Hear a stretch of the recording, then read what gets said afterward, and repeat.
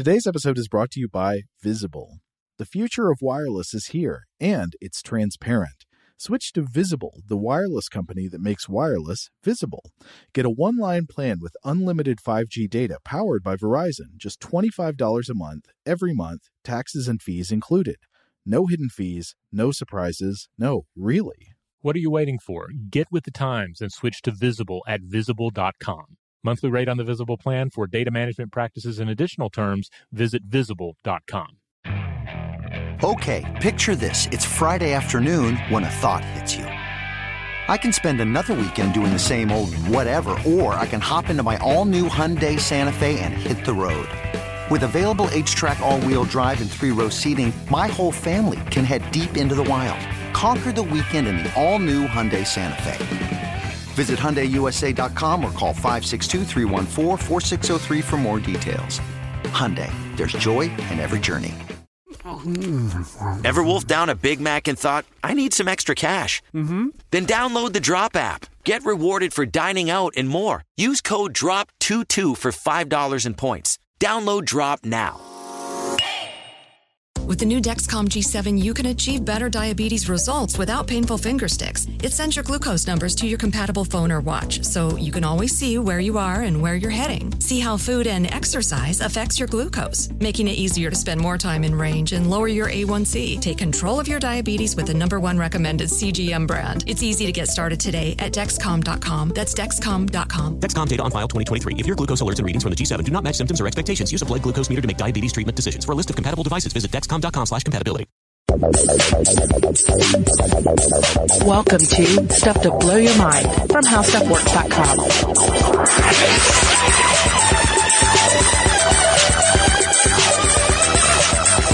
Hey, welcome to Stuff to Blow Your Mind. My name is Robert Lamb. And I'm Christian Sager. And I'm Joe McCormick. And we are here to do one of our, I guess, quarterly now listener mail episodes.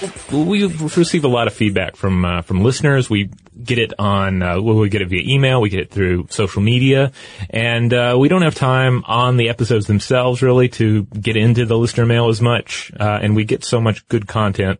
We decided to devote the occasional episode to it. Yeah, and we really do get so much great correspondence from all you guys out there that we don't have time to read it all. So if you sent us something and you poured your heart out to us and we don't have time to read it today, please don't take that as a slight against you. We just get so much great stuff that there's no way for us to read it all. It would be a whole nother podcast, not to like toot our own horn, but I actually probably have like a moment, maybe you guys have this too, like every day where I open up the listener mail folder and feel a little guilty because I'm like, oh, I still haven't even like had a chance to go back and read like the last 6 of these just because we're so slammed. Yeah, indeed. I often just be in the heat of getting stuff together for a podcast episode or some other kind of commitment around here, and I just have to make a mental bookmark to come back to this individual and their comment. And then we've got that whole other folder of stalker mail, which Yeah. Those I read over and over again. You've got to spend time on that. Yeah, definitely. That is a thick folder and waterproof by necessity. All right, well, let's call the robot over here, and let's see what Carney has for us. All right, it looks like the first thing Carney has for us here is from our listener Noel regarding the Chinese Zodiac episode that Robert and I did. And we got a lot of great feedback on the Chinese Zodiac. This is just one of them. So Noel writes, "Hi guys. I know why so many dragon children were born in 1988. 8 is a good luck number, and since the year was 88, it was like a double good year. Make it a triple good year for having a baby dragon. Chinese culture has impacted Filipino culture with the melting pot of Asians in the Philippines. Even though my parents are Filipino, relatives urged them to get married in 1988 instead of when they actually got married in 1987. Huh. But I guess 7 was a lucky enough number for them, and 1988 was booked for marriages." I guess booked. Yeah. No more marriages this year. Yeah, they probably like every justice of the peace / priest, I guess, was unavailable. Well, that makes sense. That ties into some of the issues we were talking about with having these boom years for births, because that means more hospital beds are going to be filled for that birth year, and then that child, as they grow older, like their year in school is always just going to be extra packed when they all enter the workforce. Yeah, more competitors. Yeah. This reminds me of a thing we were talking about in the office recently. about the Zika virus and how because so many people are being told that, they shouldn't be having kids because of the Zika virus, that there's going to be like a big jump in population gap. Interesting. Like say 18, 20 years from now. Yeah. Huh. Well, anyway, Noelle continues. My parents also didn't choose to go for a dragon baby after they married. I was born in 1991 as a gold metal element goat. Gold goat. That's beautiful. That's a thing that would be condemned in the Bible or something. Right? I don't know what my metal is. I just know my animal. You mean your element? Sorry. You could be like wood, earth, metal. But gold is why is it gold? Well, it gets very complicated. Oh, and it's important to reiterate that we didn't go into all the depth about the inner workings of the Chinese zodiac in that episode. But we did hear back in great depth from a lot of our listeners on this subject. Yes. Anyway, Noelle continues about the gold goat. She says, they are supposed to be ambitious and kind-hearted with a strong sense of responsibility in work, but sometimes too stubborn. Compared to the other goat elements, they seem more like a dragon, or maybe that's just me hoping to be like a dragon. I do not believe in astrology, but it's nice to have a mascot to cheer for your positive traits. Sincerely, Noelle. And I like this sentiment at the end here because this is something we talked about in the episode. Mm-hmm. It's my theory that you don't have to believe in astrology to be affected by it. Like, you don't have to believe it taps into a true magical power, or has real predictive power over personalities for it to have some kind of significance to you, because we're always reaching out for meaning and significance in our life. Yeah. And any kind of framework people come up with, even if there's no real magic to it, it's kind of easy to feel like there's something to it. Yeah. Plus, I mean, there have been studies, and we've talked about it on the show in, I think, some much older episodes, about how the research has proven that just symbols in the world around us affect us subconsciously. Mm-hmm. So if the symbol for Coca-Cola can do that to us, then certainly something is culturally ingrained as a gold goat. Yeah, absolutely. Certainly that can work its magic on us as well. Especially if it's something that you're told from a very young age. Yeah. You are this thing. Mm-hmm. Yeah. Now, our listener, Elizabeth, who did grow up in a Chinese household, also got in touch with us about the Chinese Zodiac episode. Yes, she did. And really, she wrote a tremendous amount to us, really fleshed out her thoughts on it. And shared some just extensive great thoughts on the Zodiac episode, including some areas that we just didn't have time to explore as much. The cultural and mythological significance of the Chinese dragon, the intricacies of the Chinese zodiacal system, and extended thoughts on the shape of the traditional family. So we can't read it all here. Again, thanks, Elizabeth, for sharing it with us. But we did want to hit just a few key points that I think contribute to the episode. Yeah, one of them was that Elizabeth grew up reading books on the Chinese horoscopes by somebody named Theodora Lau, and she recommends Lau's books if you're interested in an introduction to the Chinese zodiac. But also she's got great stories about how she also says she doesn't really ascribe to the Chinese zodiac. Like, she doesn't believe it has true magic power, but she sort of lives her life according to it anyway, almost as if like there's valence available there. Yeah, I get that. Like, it's like, I dabbled in feng shui for like a year in our apartment, like went and got a book and everything and was like, no, Kelly, the table has to go here, that kind of thing. But, I didn't actually believe in any kind of like, symbolic magic or anything like that going on. It was just sort of a system to help you organize life. Yeah, I shouldn't have overstated. I didn't mean to say that she lives her life according to it, but she makes some decisions according to it. Yeah. Like how she arranges the furniture in her house, she mentioned. Yeah. Oh, really? Okay. Yeah. But she also had some really interesting, just individual points we wanted to highlight. Again, her email was too long to read all of it, but one of them was about the dragon. In the episode, we mentioned that the dragon is the only animal in the Chinese zodiac that's purely mythical. It has no real world equivalent. But according to Elizabeth, that's not exactly the case. Yeah, she says, quote, it's also not entirely true that the dragon has no real-world equivalent. The dragon's real-world animal is a seahorse, because seahorses were believed to be baby dragons because, they look like dragons and they live in the water. I've never heard that before. Yeah, I would have assumed that it was like a Komodo dragon. Like, that seems like what would be the real-world equivalent, but it probably, I have no idea what the actual natural habitat of a Komodo is. Well, I can see where this would make sense, because we discussed a little bit about how the celestial dragon is kind of a composite of all these other animals. Like there's a little horse in there. There's a little, potentially a little, clam in there as well. So it's a chimera. Yeah, very much so. Yes. So I can imagine the seahorse making sense, because you look at a seahorse and a seahorse is really weird, and itself looks kind of like a conglomerate. You know, the thing I'd say about the Komodo dragon is I think that may sort of conflate the ideas of the Western dragon with the Eastern dragon. Yeah. Whereas I think the Eastern dragon or the Chinese dragon is less like a lizard than the dragon we get from maybe Middle Eastern or European folklore. Yeah, that's true as well. You're right. Having grown up in Singapore, which is something we're going to talk about with another listener mail, that's definitely true. So Elizabeth also shares, quote, "For me, my chart is boar year, snake hour, monkey month, and I think day of the sheep. But like I said, that doesn't matter for names. But I'm also born in the U.S., which was founded in 1776, the year of the fire monkey," which we are in again. So the result of my chart was that I had a crap ton of fire and water. So I just wanted to share this bit just because I think it gives you an idea of what sort of deeper read of one zodiac would be. Yeah, this is preceding this. Elizabeth goes into a lot of detail about how it's not just the year, but as we mentioned in the episode, it's other elements of time that affect the things that are supposed to be true about you according to the, your horoscope. So it would be hour of the day you're born, day of the week, I think, that you're born, and so forth. Hey, so I've got a question about that episode.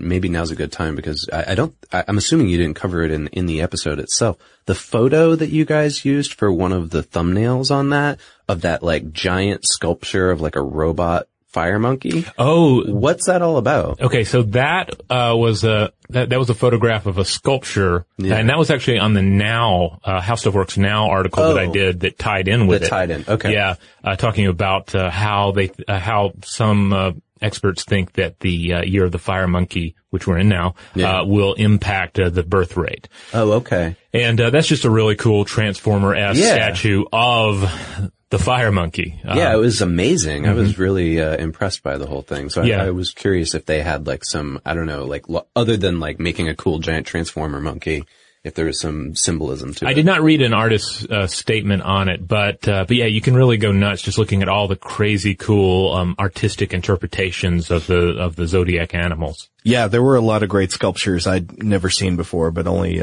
saw because you turned them up for that episode. I do think this is also really cool that Elizabeth points out about 1776 being the year of the fire monkey. Yeah. Now, she tells us again that she grew up in a Chinese household, but in the United States, so she's a resident in the U.S. And this is another thing we talked about in the episode, is sort of the cross-cultural impact of the Chinese zodiac. For example, we found that though this probably was not impacted by people choosing this on purpose, the Forbes list of richest Americans also is overrepresents dragons. Oh, which is kind of strange, because you wouldn't expect the Chinese zodiac to have any influence on American birth rates. Maybe it's just a coincidence. Who knows? Yeah, it could be.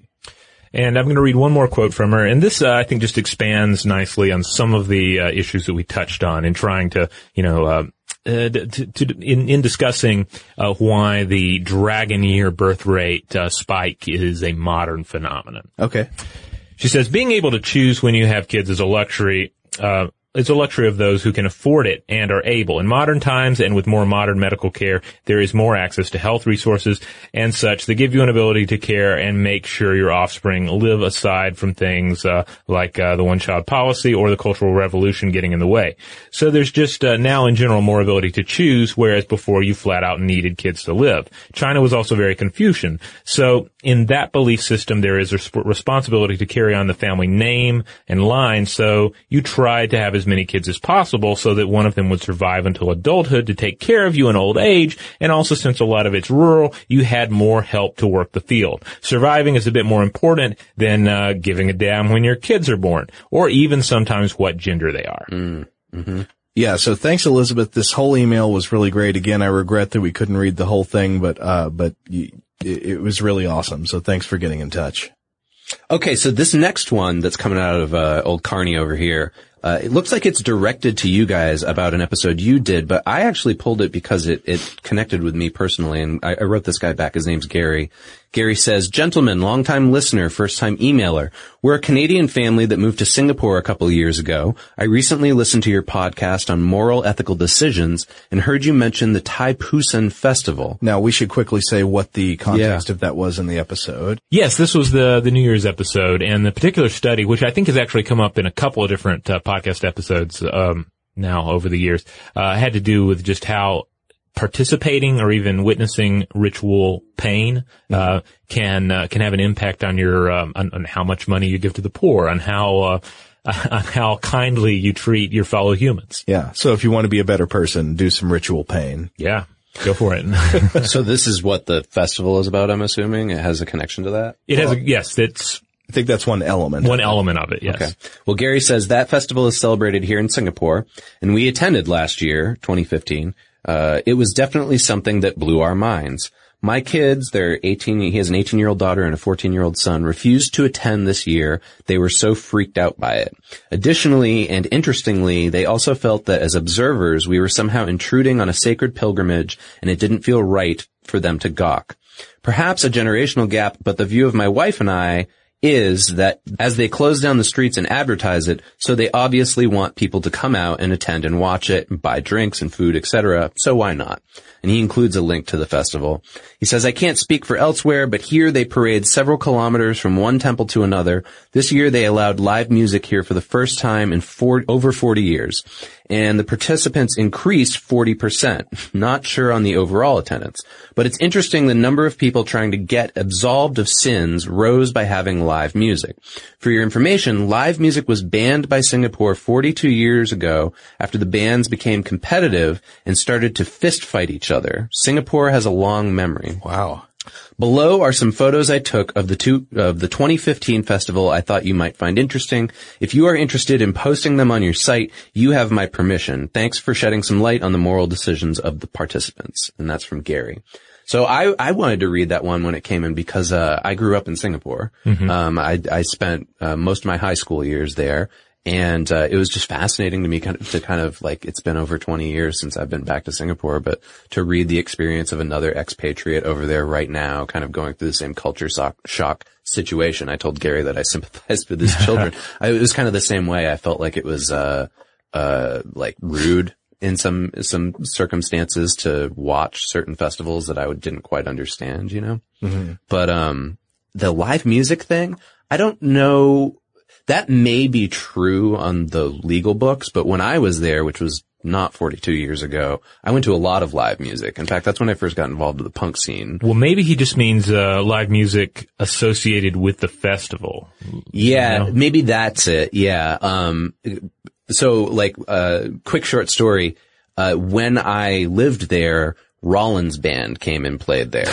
And, did they play the festival? No. But apparently there was some moshing at the Rollins Band show and some chairs got broken in the venue. Mm-hmm. And, right after that, moshing was banned, or at least that's what we were told. So, then maybe like 2 or 3 months later, Fugazi played in Singapore and I went to that show. And the wall of the show was lined with armed guards. They were all carrying rifles. And they were supposed to be there to make sure that people didn't slam dance. So it is a little strange. I definitely remember some of the odd governmental restrictions there from living there. And I also lived there when the whole Mike Fay thing happened as well, too. So there was a lot of that. This was the caning incident? It was, yeah. I went to school with Mike Fay. Oh. But why don't you guys respond since it was the episode that you guys recorded? I guess my main response is, having never actually witnessed the procession, only having seen some, really cool photos from it and read about it. Yeah. Basically I can just apply my own experience encountering other cultures and, especially like temples and the like. Mm-hmm. It does put you in that weird space where you certainly don't want to be a gawker. You don't want to be an ugly American in these situations. You want to experience it. You want to see these things. And at the same time, you know that you're an outsider and you can't possibly, experience and understand it in the same way. So it is an odd place to find yourself. Yeah, so I should say Gary included a bunch of photos with this email of their experience at the festival. And we may want to share some of them. Yeah, we could throw them on a post for sure. Yeah, because they were stunning, like the hooks embedded in these guys' backs that were in the parade and everything. I never saw anything like that when I lived there, but I told Gary this, it might just have been because my parents probably, didn't want me to go down to something like that by myself.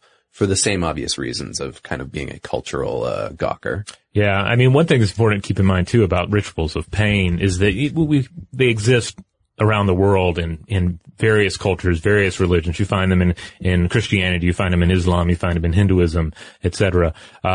So I actually did a gallery list on StuffToBlowYourMind.com a while back, compiling some of these. So I'll make sure that we link to that as well on the landing page for this episode. Cool. Yeah, that sounds fun.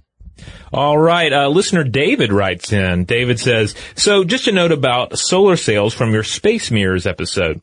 You couldn't use a laser to push a solar sail. That would violate Newton's third law of motion and would be the same concept as saying you could pull yourself to the ceiling by tugging on your belt loops or blowing a sail with a fan. So anything the laser mounted on the ship shot out would get the same force back that would result in zero motion. Yeah, and you responded to this, right? So I don't think the idea was that the laser was mounted on the ship. Right. Yeah. So the idea here is the laser, would not be mounted on the ship, but rather would be mounted somewhere else, providing a new wind, a new solar wind, a laser wind for that vessel to sail on.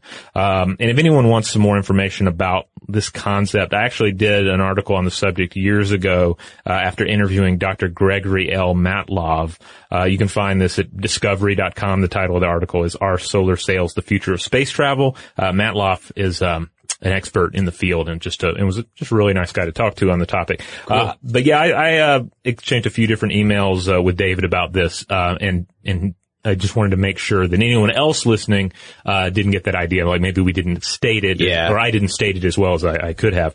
Also, David is a long haul trucker and listens to our show on the road. Oh, that's cool. Yeah. So we definitely want to give a shout out to David and any other truckers out there listening to us right now. We've heard from a few of you, over the years, and we're always glad to hear that we're able to help make those lengthy jaunts a little easier. My brother-in-law's a trucker. I wonder if he listens to the show. Cool. Oh, Carney is handing me another email here, and it seems to be covered in a blue luminescence. You know what that means. Uh-oh. It's time for another Will of the Wisp story. Oh, okay. Now, way back last October, we did an episode about Will of the Wisp and about how it seems to have partially disappeared from the world. Yeah. People don't seem to be reporting Will of the Wisp phenomenon as often as they used to.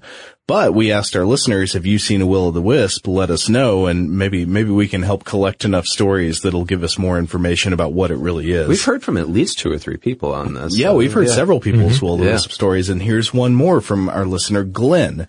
So Glenn says, I just listened to your Will of the Wisp podcast, and I wanted to share an experience I recently had with you. It's mid-October 2015, Milwaukee, Wisconsin, and I'm on a date with a girl I was seeing for the first time. I decide to take her to this spot just southeast of Milwaukee in St. Francis. There's a condominium apartment along the lake shore that has a footpath running along the backside of the condos following the lake shore. At the northernmost end of the path, there's a man-made pond that's on a hill, which is surrounded by breakwater that's been rocked off and diverted. So out to in, it goes lake, rocks, lake water, then the hill, and then the pond. So it's fairly marshy as far as man-made landscapes go. At the edge of the pond, there's some benches that look over the entire cityscape. Great view, so I take her there, and as we're relaxing taking in the sight, we can see a blue pulsating light down the hill hovering just along the waterline of the lake. It's a fairly intense light, almost comparable to a small flashing blue LED. At first glance, I thought it may have been a person's cell phone, but this theory was quickly disproved when the light began to rise up maybe 5 or 6 feet off the ground and started to float its way up the hill toward us. It was very small, a little bigger than, say, your standard issue Firefly, which I love the idea of a standard issue Firefly. Check out of the Armory. Yeah. Anyway, Glenn goes on. But the light was much more dense and moved in a much different way than fireflies do, and it didn't share the yellow glow that a firefly has. It was very true blue. It gets to the top of the hill and then begins to float in an undulating motion on a straight course from the west toward the lake to the east, about 2 yards away at eye level before it gets out over the lake and out of vision. And then he says the person he was with got a little scared, so they decided to leave. And Glenn says, and as we're leaving, another one rises out of some brush off the side of the path. I've been searching for an explanation to this scene since that day, and after hearing your podcast, I'm fairly certain that I saw what these accounts claim to have also witnessed. I've returned to the location several times, but have never been lucky enough to see them again. Sorry for the lengthy email, not at all. I have a renewed excitement now, and it would seem that there has been some substance to what I saw that night. I will add that it did indeed rain a couple of days previous to my story, so maybe there is a correlation. Thanks for getting in touch, Glenn. I love these Will-o'-the-Wisp stories, and I still have no idea what it is. And I love that it also gives us hope that whatever it is, it's still out there. It's still going on. We haven't squashed it by depleting our wetlands. Yeah, that's true. So I think the final idea we arrived on in the episode is that one of the most likely explanations seem to be possible chemoluminescence, just glowing chemical reactions from gases escaping from the ground under certain conditions.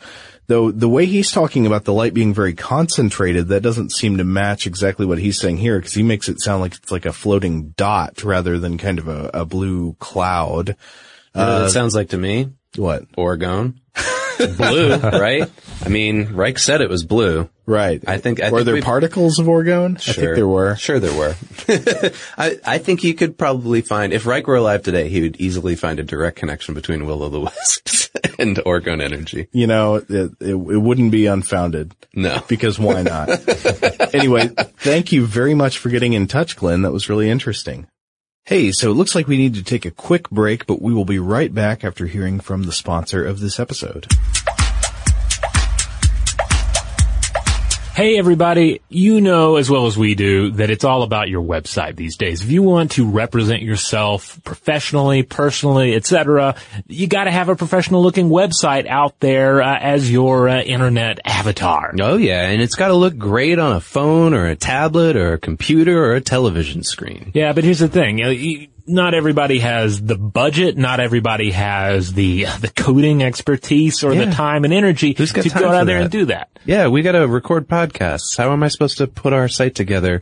When I'm doing research on Osedax worms and the giant planetary nebula. Well, there's an answer, and that answer is Squarespace. Squarespace provides you with easy-to-use tools, everything you need, perfect interface to create a professional-looking website. So it's professional. It looks good. Yeah, it does. It's like a designer came in and did that. Yeah. So, hey, if you don't have a website, if you have one you're not particularly happy with, or you just want a fresh coat of paint, now is the time to get out there and get your Squarespace website done. And you know why it's especially good? Because you can start your free trial today for Squarespace. If you use our offer code MINDBLOWN, you get 10% off after the free trial. So head on over to squarespace.com and make sure to use our promo code MINDBLOWN for that special discount.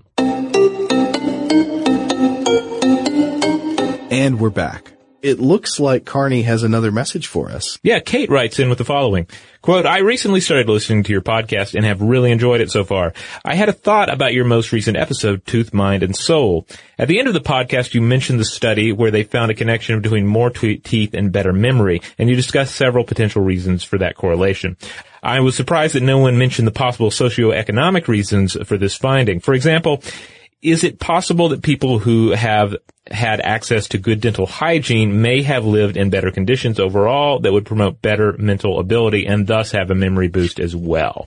I feel like we may have touched on this a little bit because that is certainly a huge thing that we have to keep in mind anytime we're looking at dental health issues and dental hygiene, and especially any connection between overall health, mental health, etc. Yeah, I would certainly guess that good dental hygiene has something to do with good nutrition. Mm-hmm. Kate's 100% right, and I think that we had that in our notes, and we may have spoken about it tangentially, but we never directly addressed the socioeconomic reasons for tooth modification. Yeah, this certainly like the solar sail issue that we already touched on. Like this is an area where I think we did justice to the idea, but just in case. Yeah. It's good to just Fair hammer point. that home. Yeah.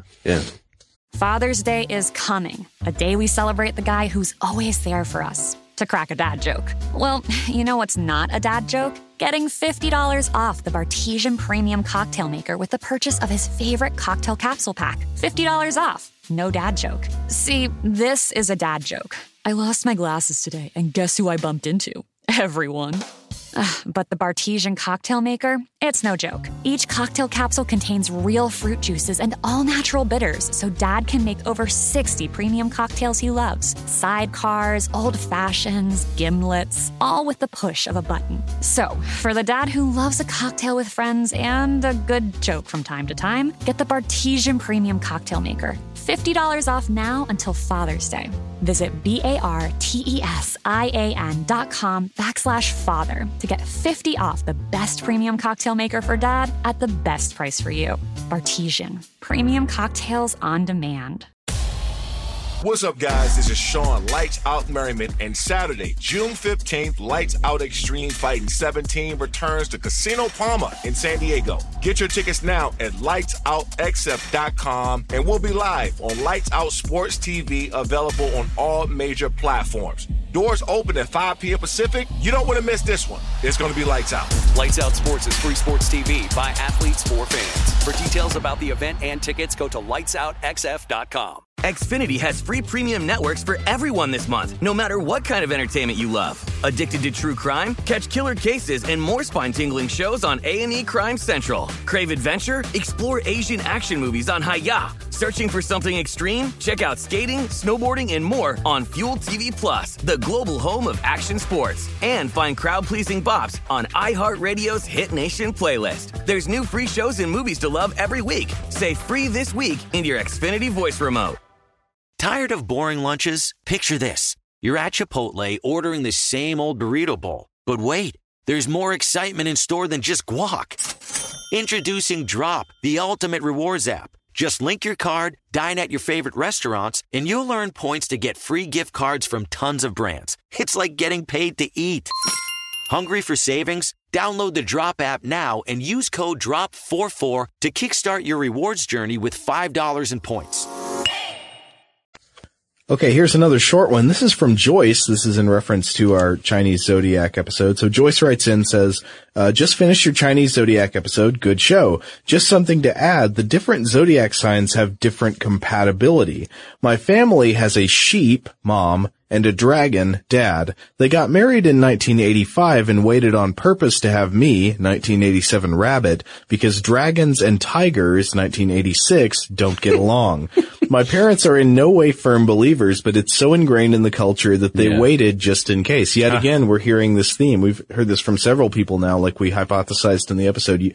You don't really have to believe it to let it guide your actions somehow. Yeah, we all live in the shadow of these various cultural constructs and symbols. So, just one quick note on that. I remember when I was first learning about the Chinese Zodiac from the placemats, I found out that whatever I am, I think a tiger is not supposed to get along with whatever my dad was. I remember reading into that and thinking, should I be having more family strife than I do? So it looks like this next one, it's like covered in blood. But I'll pull it out anyways. I mean, there's no DNA here that's really going to implicate us in anything, right? It says, hello, been listening to your show and stuff they don't want you to know, and noticed the psychopath trend among both. I don't know if this person's speaking to our personalities or the topics we're covering, but yes, there is that trend between all of us. This is a fascinating subject, and I think I can give you a very nice fact. If you read The Psychopath Inside Me by James Fallon, which is a fascinating book where half of it is references to research papers and the rest is a good mix of views of a psychopath, about psychopathy, and the biology. But there is a small section about female psychopaths. If there is a singular psychopath gene, or if it is a cluster of them, most researchers lean toward the latter. But either way, they are centered in the X chromosome, meaning that women have 2, while men have an X and a much shorter Y chromosome. If there is a defect in the X chromosome in women, the other chromosomes take over while men don't have this luxury. So for a woman to become a, quote, proper genetically flawed psychopath, both chromosomes have to be broken. Of course, not everybody has the same predictable brain structure, so there might be other reasons, but this is a noticeable trend. As a side note, it would be fun if you did a podcast about the men without most of their brains that can live normally. And he shares a link with us about that, and says, otherwise, good job, an interesting podcast, and his name is Johnson, I believe. He's from Norway. I do want to throw in that James Fallon, who he mentions here, his work is indeed quite interesting. I got to see him at World Science Festival a few years back. Oh, yeah? And he was actually doing a moth talk about how in researching psychopaths, he ended up identifying the same traits within himself. Yeah. And I think you mentioned this to me. Mm-hmm. Yeah, that's right. Yeah, it has been like one of those like moments of stuff to blow your mind serendipity that it like I don't think we purposely chose it that way, but psychopaths have been coming up as like a tangent about specific topics we've been tackling, like MDMA. Yeah. And I'm not quite sure what the conspiracy guys have been doing. Probably every topic. I think it's your influence, Christian. You keep bringing it back to psychopaths. I don't know what you're talking about. I think, they factored into their Hollow Earth series. Yes, I am probably the biggest psychopath. It definitely was my idea for us to do an episode specifically about psychopathic children. But the MDMA thing was a coincidence. Yeah, I mean, it's just always an interesting topic, and it's one where our understanding of it continues to evolve. I know I've covered it a number of times just on blog posts. Yeah. As new studies, identify, the inner workings of the psychopathic brain. I think it's one of those things that like, research seems to be like getting into a lot, almost accidentally, right? People aren't intentionally looking to go discover what makes the psychopathic brain work. They're maybe studying other things, but it keeps popping up, and it's something that I think we're going to have a very different like definition and understanding of maybe 10, 15 years from now. Yeah, that seems about right. Yeah. All right, what's this one? This one comes to us from William. William writes and says, "Hi guys, longtime listener to Stuff You Should Know, and I just moved over to Stuff to Blow Your Mind. Loving it. I have a little, but I think important correction. Within the Halloween costume made me do it episode, you take a moment to talk about racism, blackface, and how costumes can bring slight, even inadvertent racist tendencies to the surface. My correction focuses on Digital Underground's frontman Shock G. While trying very hard to consider racial issues, you both refer multiple times to the MC Humpty Hump as if that was his name. While in keeping with the respectful tone of the episode, and just in case he is a listener, maybe an acknowledgement that his real MC name at the time was Shock G, and I believe still is today, and that the famous song was the Humpty Hump. Keep up the great work." Man, I hope Shock G is a listener. That would be awesome. Yeah, he's no Matthew Modine, but he's still pretty great. Yeah, he's great. So two things. First of all, Humpty Hump is an alter ego of Shock G, and therefore I maintain that any reference to Humpty Hump as an individual is accurate. I believe within the narrative of that song. Right, yeah. As a character. Yeah, I mean, Humpty Hump has his own origin story, about how he lost his nose and has thus replaced it with the signature, Groucho Marx, glasses and nose. However, I do agree that yes, we should have mentioned Shock G, specifically as the man behind the nose. And I think William is right to write in about something like this, just even though we were, I guess, technically wrong. But, two white dudes sitting around talking about the issues of, race and gender that were being extrapolated out of Halloween costumes. There's always a potential for error. So I'm glad that he corrected us in this sense, because otherwise I think it would have just come off as kind of like white dude mansplaining. And I'd also like to mention, I hope that Shock G, not Humpty Hump, got busy in a Burger King bathroom. All right, Carney's handing us another message here, and if I can take it from him, he's waving it around in circles. Ah, there it is. Okay. Oh, this is from our listener Martin, and Martin is writing in with reference to one of the X-Files episodes that Christian and I did. So, and he's not the only one who wrote about this specific thing, right? I think we received a couple tweets about this too. Yeah, and so in the X-Files episode, Christian and I were talking about Leonard Betts, the classic X-Files character who gets his head cut off, survives, and then regrows his head. Yeah, because he's made of cancer. Yes. Mm-hmm. But not before walking to the iodine store and saying, give me all your iodine. Well, the way he regrows his head is by climbing into a bathtub full of iodine. Anyway, our listener Martin writes in about this and says, hey guys, I'm sure someone has already pointed this out, but a day or so before the X-Files podcast, I watched an episode of Monumental Mysteries or Mysteries at the Monument, something like that, which is a branch of the show Mysteries at the Museum. Anyway, one of the monuments they visited in the episode was of a chicken without a head in the center of a town. The chicken's name was Mike, Miracle Mike. Bond, James Bond. I love it. The story is that a farmer gathered up a couple of chickens to kill for dinner. After cutting off Mike's head, he let him run around while tending to the next victim. After doing his thing with chicken number 2, he noticed that Mike was still going about as if nothing happened, so he spared him and went about making dinner or whatever. The next day, Mike was still alive, so he began feeding him with an eyedropper and kind of just letting the headless chicken do what headless chickens do. Oddly, even without a head, he would scratch and peck at the ground, walk around, and could breathe and evidently function just fine. Most of this is because his brain stem was left mostly intact, but people were amazed by the headless little fella, and he went on tour living headless for 18 months. Wow. Unfortunately, one night at a hotel while on tour, Mike began to choke, which is evidently pretty common for a chicken without a head, and his owner couldn't locate his eyedropper in time to clear his airway, so he perished after 18 months of headless life. Huh. The second... How do you choke? I don't know. I guess he has an esophagus still? Yeah. I mean... Yeah, you still have the neck and everything. Okay. So we did think about this. I think I thought about mentioning this in the episode, but didn't because you had notes about it for sure. Because so we were talking about animals that can get their heads cut off and survive. For example, cockroaches can survive without a head for a long time. But the thing with this chicken was that it sort of wasn't really without a head in the relevant sense. It was without part of a head.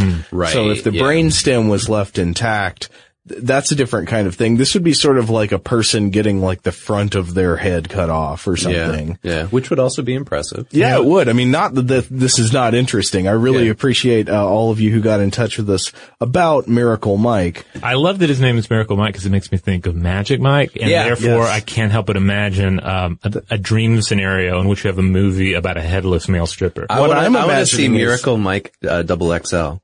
No, what I'm imagining is that song Pony, with Miracle Mike running around without a head, pecking at the ground. Jump on it, my brainstem. Anyway, but Martin continues for referencing another episode, saying, the second odd thing was right before I listened to the Mirrors podcast. I think that's talking about the one you two did on space mirrors. Yeah. Though there's also an older Stuff to Blow Your Mind episode just on mirrors. Oh, well, I wonder, it could be either one. Either one, maybe. Yeah. Well, he talks about a sun gun. I think it was the space mirrors. So Martin says, I watched the new episode of Scorpion, and go figure, they were chasing down some warlord who had acquired panels the Germans had planned to use on the sun gun.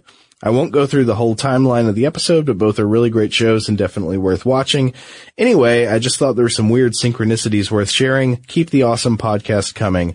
Thanks so much, Mike. I've never even heard. Not Mike. Thanks so much, Miracle Mike. Yeah, thanks so much, Martin. Miracle Martin.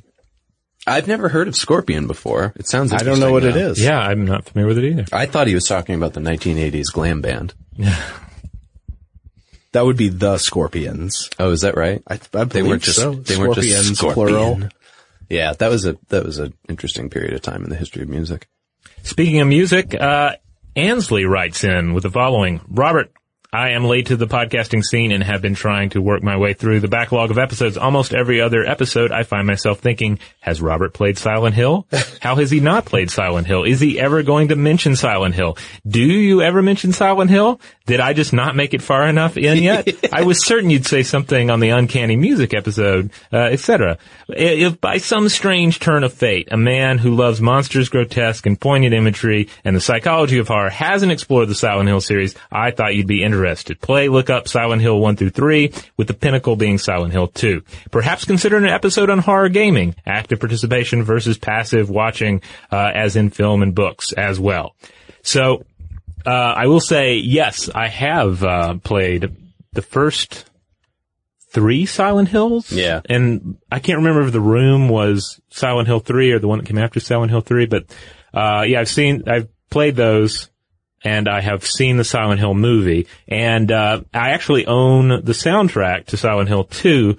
All the music for the entire franchise, games and films, was composed by Akira Yamaoka. And it's indeed, it's great stuff. A mixture of uncanny music, some just wonderful sort of industrial noise, and occasional J-pop sensibilities. Silent Hill is one of those things we get asked about a lot. Like on Periscope, people have asked about it multiple times, specifically about, that Silent Hill game that Guillermo del Toro was working on. Is it PT? Is that what it's called? That's apparently not going to happen. But then it's not, I don't think it's happening.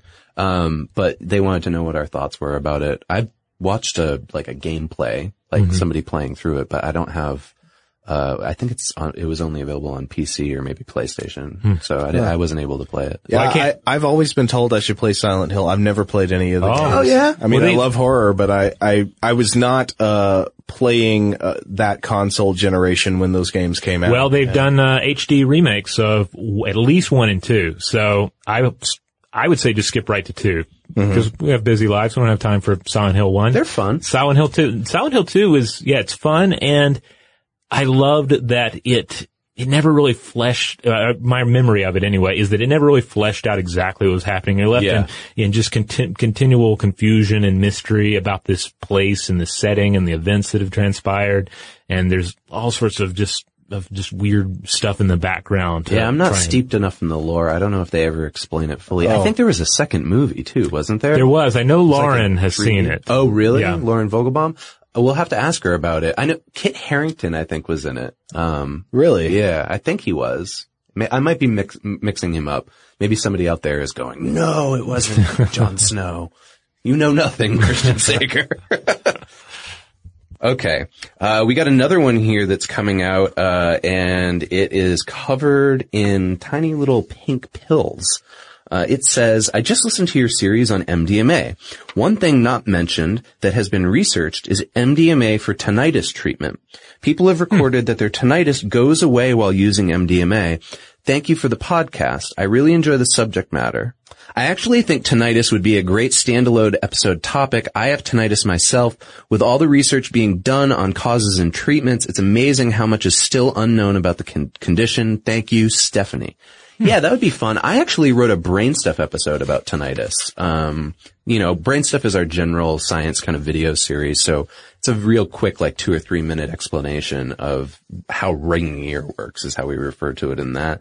But that's interesting. I have tinnitus, so I'm curious. I mean, I don't know that I didn't know that. Yeah, it's from being in punk bands in my youth, and not wearing proper protection. Yeah, I have ringing ear. Pretty much all the time. But it's one of those things where I've lived with it for so long now that I can kind of tune it out. But in certain situations it comes on really strong. Huh.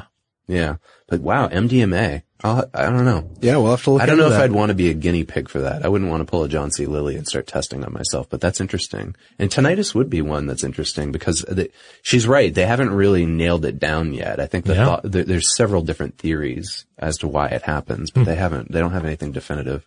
Yeah. Now you know what you're doing this weekend. Yeah, dropping some MDMA and listening very delicately.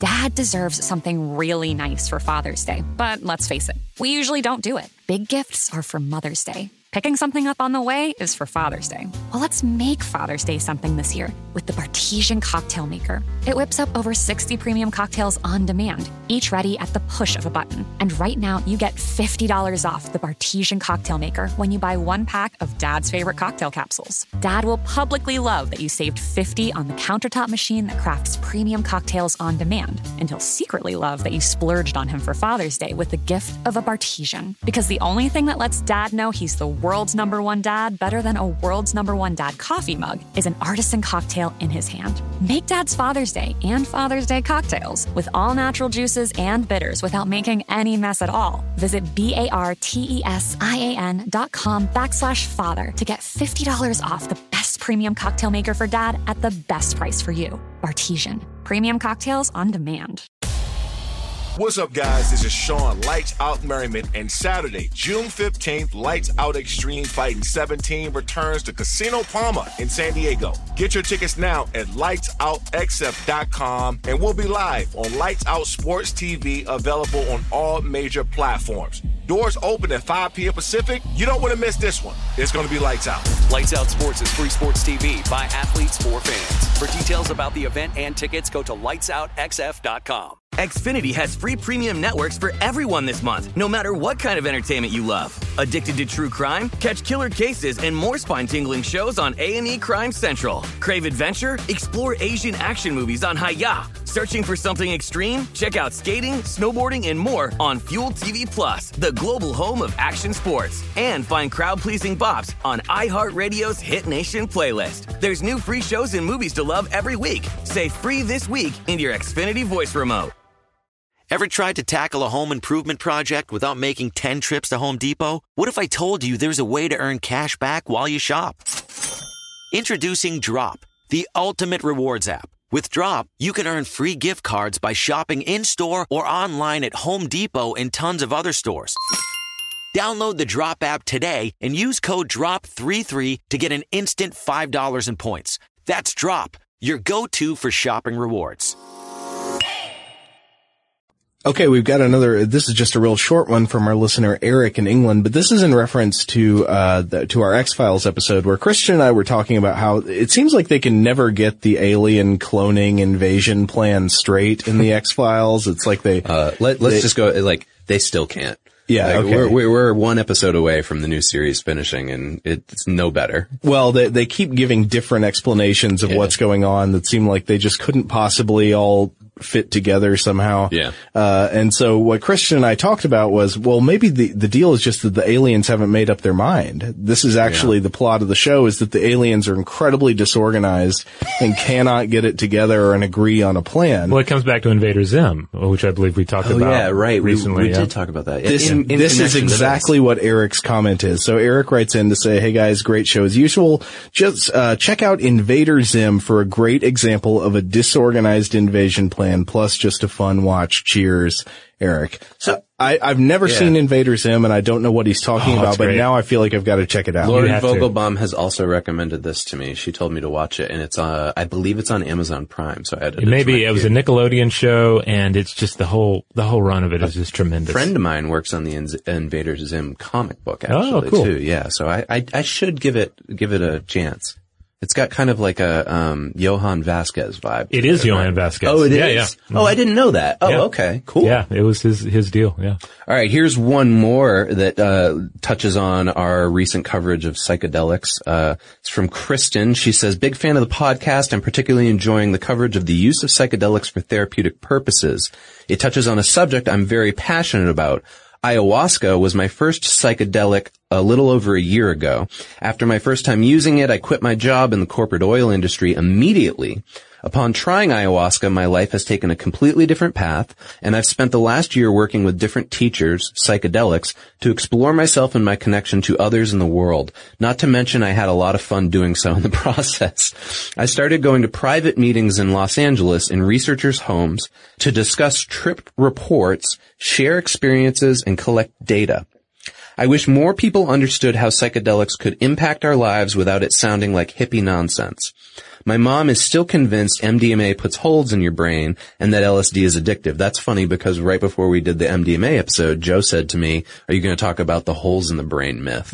And I had never even heard of that, even with doing the research. But I was taught this in school when I was growing up. Wow, really? MDMA puts holes in your brain. Yeah, I am pretty sure from all the research we did for that double-parter, that's not true. Yeah, that is not true. And that LSD is addictive.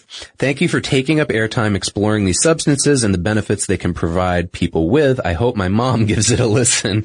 And then she says, I went to a MAPS conference a while ago. We talked about MAPS in that episode. They're a group that works on the therapeutic applications of it.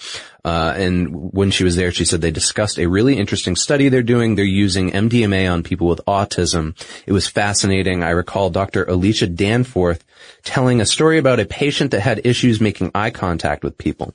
After his MDMA therapy, he was standing in line at Walmart. The cashier asked him how he was doing, and he said for the first time ever in his life, he was able to make eye contact with her and respond with, good, how are you? I can't recall all the details, but I'm pretty sure it was an older man who had been living with autism for a long time. Awesome work, Kristen. Well, yeah, I'm glad that Kristen liked this, and a lot of people seem to respond positively to those 2 episodes, so much so that we're definitely talking about doing more on not just psychedelics, but other kind of drugs and therapeutic applications. Yes, definitely. We definitely are going to hit some more drug topics in the months ahead. Ayahuasca's on the top of my list, personally. Not to take, but to cover for the show. My first introduction to ayahuasca, I mean, outside of reading William S. Burroughs talking about it as Yage, was on Pete Holmes' You Made It Weird podcast. Oh, yeah? He talked with a guest about her whole experience doing the sort of thing where you go, and you pay money to like a tribe, I believe, in order to be able to take it, quote unquote, legally. Yeah, and my understanding is that it's been slightly commercialized in recent years, so you can actually book travel to a resort type place to engage in these experiences. Man, we're living in William S. Burroughs' world now. Yeah. Not only that, he just came up in the Reich Orgone episode. He built himself an orgone accumulator to write in. Huh. I will mention as well, there were a pair of older episodes of Stuff to Blow Your Mind, that I did with, Julie Douglas, titled The Scientist and the Shaman. And that goes, those episodes go into, some of these issues as well, particularly the use of, psilocybin and ayahuasca. Cool. Well, in the meantime, while we're, putting those together, maybe Kristen and others who are interested in this can go back and listen to those. Yeah. You just go to stufftoblowyourmind.com and type in drugs. Yeah. I mean, seriously, I think there are all those episodes and blog posts are tagged with drugs. They should be. Yeah. We try to tag them pretty well with our metadata. All right. This next one comes in from LinkedIn of all places. LinkedIn? Yeah. You're kidding. Yeah. I mean, it's about a headless chicken? No. But I had to share it because it's a nice little bit of listener mail, but it came to me personally through LinkedIn, which was like one of 2 times that LinkedIn has been helpful. Yeah, LinkedIn is the one social media network that makes me feel like an old man. Like I feel like I just totally don't understand how it works. What's going on here? Really? Yeah. It makes you feel like an old man? Mm-hmm. It makes me feel like a little kid. Oh, really? It makes me feel like I'm on there with all these adults doing their adult things, and I'm like, hey. I know, I've been endorsing you for stuff all month. I think all 3 of us are on there, right? Yeah. Yeah. So, hey, add us to your network. Yeah, if you want to hire us. But Melanie wrote in on LinkedIn and said, thanks for accepting, even though we actually haven't done business together, devouring your podcasts since Joe Rogan commented on it. Looking forward to listening and reading more. Thanks for the warning about polar bear livers. That was from our, Dangerous Foods episodes. Could have had that for lunch yesterday. And she also followed up with us on email and recommended that we potentially do an episode on color and color blindness. Oh yeah, we've gotten some good feedback about the Dangerous Foods episode. I've been emailing back and forth with one listener named Mary who has been contacting us about her experiences in Iceland.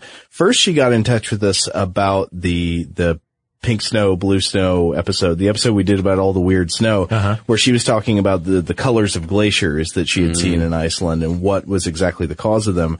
And we found out that we had been to one of the same glacier lagoons, like she and her fiance at the time had been there when she was in Iceland, and I had been there with my wife Rachel when we were there. And if you ever get a chance to see a glacier in real life, it's worth it because it is a very strange different kind of thing to see if you're not used to it. I still can't get over that you went to Iceland and you guys didn't go to the Blue Lagoon. Well. Of all the lagoons and glaciers, you didn't go to the weird, the silica sex pond.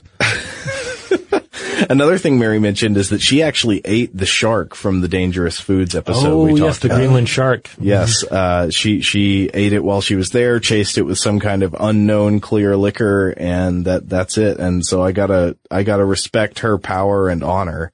Well, to her point about us doing something about color blindness, again, I think I'm brain stuff. I didn't write it. Maybe you did. There's a color blindness episode. In fact, we did it because our colleague Ben Bolin has a certain kind of color blindness.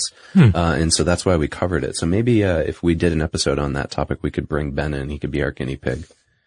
Yeah, by all means. We could give him MDMA and ayahuasca and see how it affects color blindness.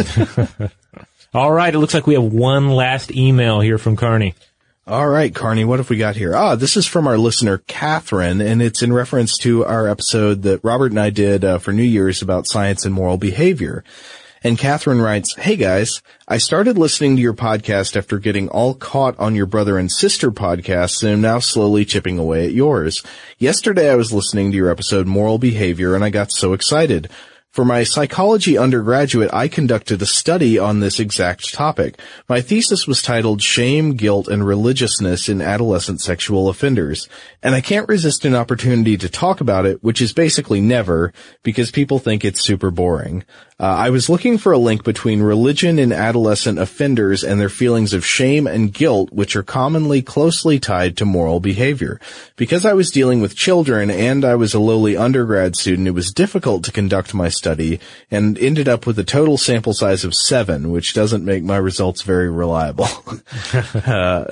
We admire your work anyway. That sounds like a larger sample size than Wilhelm Reich worked with. Yeah, it's possible.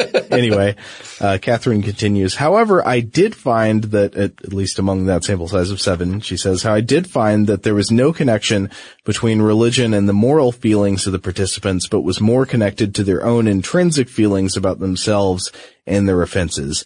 Anyway, if you ever can't sleep, I'll be more than happy to assist with a copy of the paper. Keep up the great work. Love listening to your podcast. It makes my monotonous day so much more enjoyable. Oh, well, that is too kind, Catherine, and thank you for sharing this with us. You know, on the subject of content that puts one to sleep, we were talking about this earlier. I don't know if we've actually mentioned it on the podcast, but we had one listener write in. At least one. Yeah. Well, I've heard from other How Stuff Works podcasts. They've heard similar things to this. Yeah, that people listen to the podcast while falling asleep. Yeah. But one individual in particular thought that the music should be tweaked. Our excellent music by our producer Noel should be tweaked so as to allow them to gently move into slumber at the end of the episode. Yeah, I'd love to hear from more of you if you fall asleep to our episodes. I never really thought that the cadence of our voices would be something that would knock people out. No, I think that from now on, all of our episodes should each be an MP3 file that's about 3 hours long, where we talk for the normal amount of time, and then the rest of the file is just waves coming in and out. Just some seagulls every now and then. In rain patterns. Yeah. Well, you know, one thing that I took away from this last one that you read, and it seems like a common theme with what our letters throughout the entire episode today, there's been a lot of cross-pollination between the shows here at How Stuff Works lately. It seems like a lot of people are listening to us and jumping to other shows, or listening to other shows and jumping over to us. I hear that all the time. I hear it from people who started with Stuff You Should Know and then moved on to Stuff You Missed in History Class and to us. Yeah, well, and I guess if there are people out there that are listening and they're unfamiliar, I guess, with the larger world of what we operate in, you know, there's a lot more here at How Stuff Works. And the best way to kind of find out what all those other shows are is if you go to stufftoblowyourmind.com and just scroll to the bottom of any page. They're all listed there, including Joe's other show, Forward Thinking. Yeah, I mean, they're all great shows, and they're no Stuff to Blow Your Mind. But no, I mean, but they're great. I can't imagine that on Car Stuff that they're going to talk about ayahuasca anytime soon. You know, I do want to mention Car Stuff has been putting some great stuff on Facebook recently. Yeah, like it's awesome. There have been at least a couple of different things that I've had to share to the Stuff to Blow Your Mind Facebook page, because Scott Benjamin is great about bringing out these like really weird things from automotive history that even appeal to me, like the least automotively inclined person in the office, probably. I'd say you and I could compete for being the lowest on the car guy scale. Yeah, and so if that stuff appeals to us, then if you're at all interested in automobiles, I've guested on that show before. I'm not a car person really at all, but those guys are a lot of fun to talk to. What'd they have you on to talk about? We talked about pony cars. You know, like that style of car that's somewhere between like a muscle car and like a sedan. So like a Ford Mustang or a Dodge Challenger, stuff like that. Cars in Death Proof? Yes, actually. And it has a pony in it? Well, they're called pony cars because they're named after the Mustang. Oh, okay. So it's like not a Mustang, aka not a full-grown horse. It is a pony. All right. Well, so that's a good segue for us to just remind people in general to visit stufftoblowyourmind.com, which is where you're going to find everything by the three of us. That's where we write things, we blog. There's videos by us, or that we host, and all the podcasts are there as well. Yeah, and there are even links out to all the other How Stuff Works shows as well. So that can be your first stop on a continuing How Stuff Works journey. And I just wanted to remind you out there, again, if you've gotten in touch with us and we didn't have time to read your email today, I'm sorry that we couldn't get to it today, but please write in the future. We love getting all of the feedback that we get from y'all and the wonderful things you contribute, and hopefully we'll be able to read it in a future listener mail episode. Yeah, we're open to emails about new episodes, old episodes, whatever you have to share with us. So there are some other ways that you can get in touch with us too, right? I mentioned them at the top. We do the social medias. We're on Facebook. We're on Twitter. We're on Tumblr. You can write to us there, or you can follow us there and see all the weird science stories that we post throughout the week. It's not just our own stuff. We also do Periscope every Friday at noon Eastern Standard Time. So if you want like a more intimate setting to sit down and talk to us and ask us some questions, we're usually around for about 20 or 30 minutes on those slots. And if you want to get in touch with us the old-fashioned way, simply shoot us an email at blowthemind@howstuffworks.com.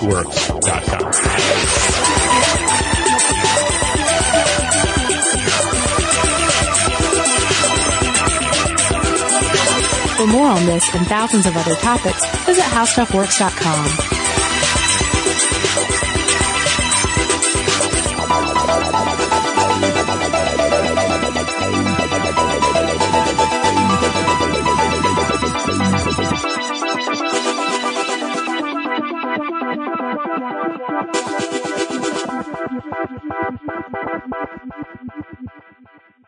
Today's episode is brought to you by Visible.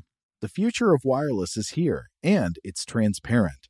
Switch to Visible, the wireless company that makes wireless visible. Get a one-line plan with unlimited 5G data powered by Verizon, just $25 a month, every month, taxes and fees included.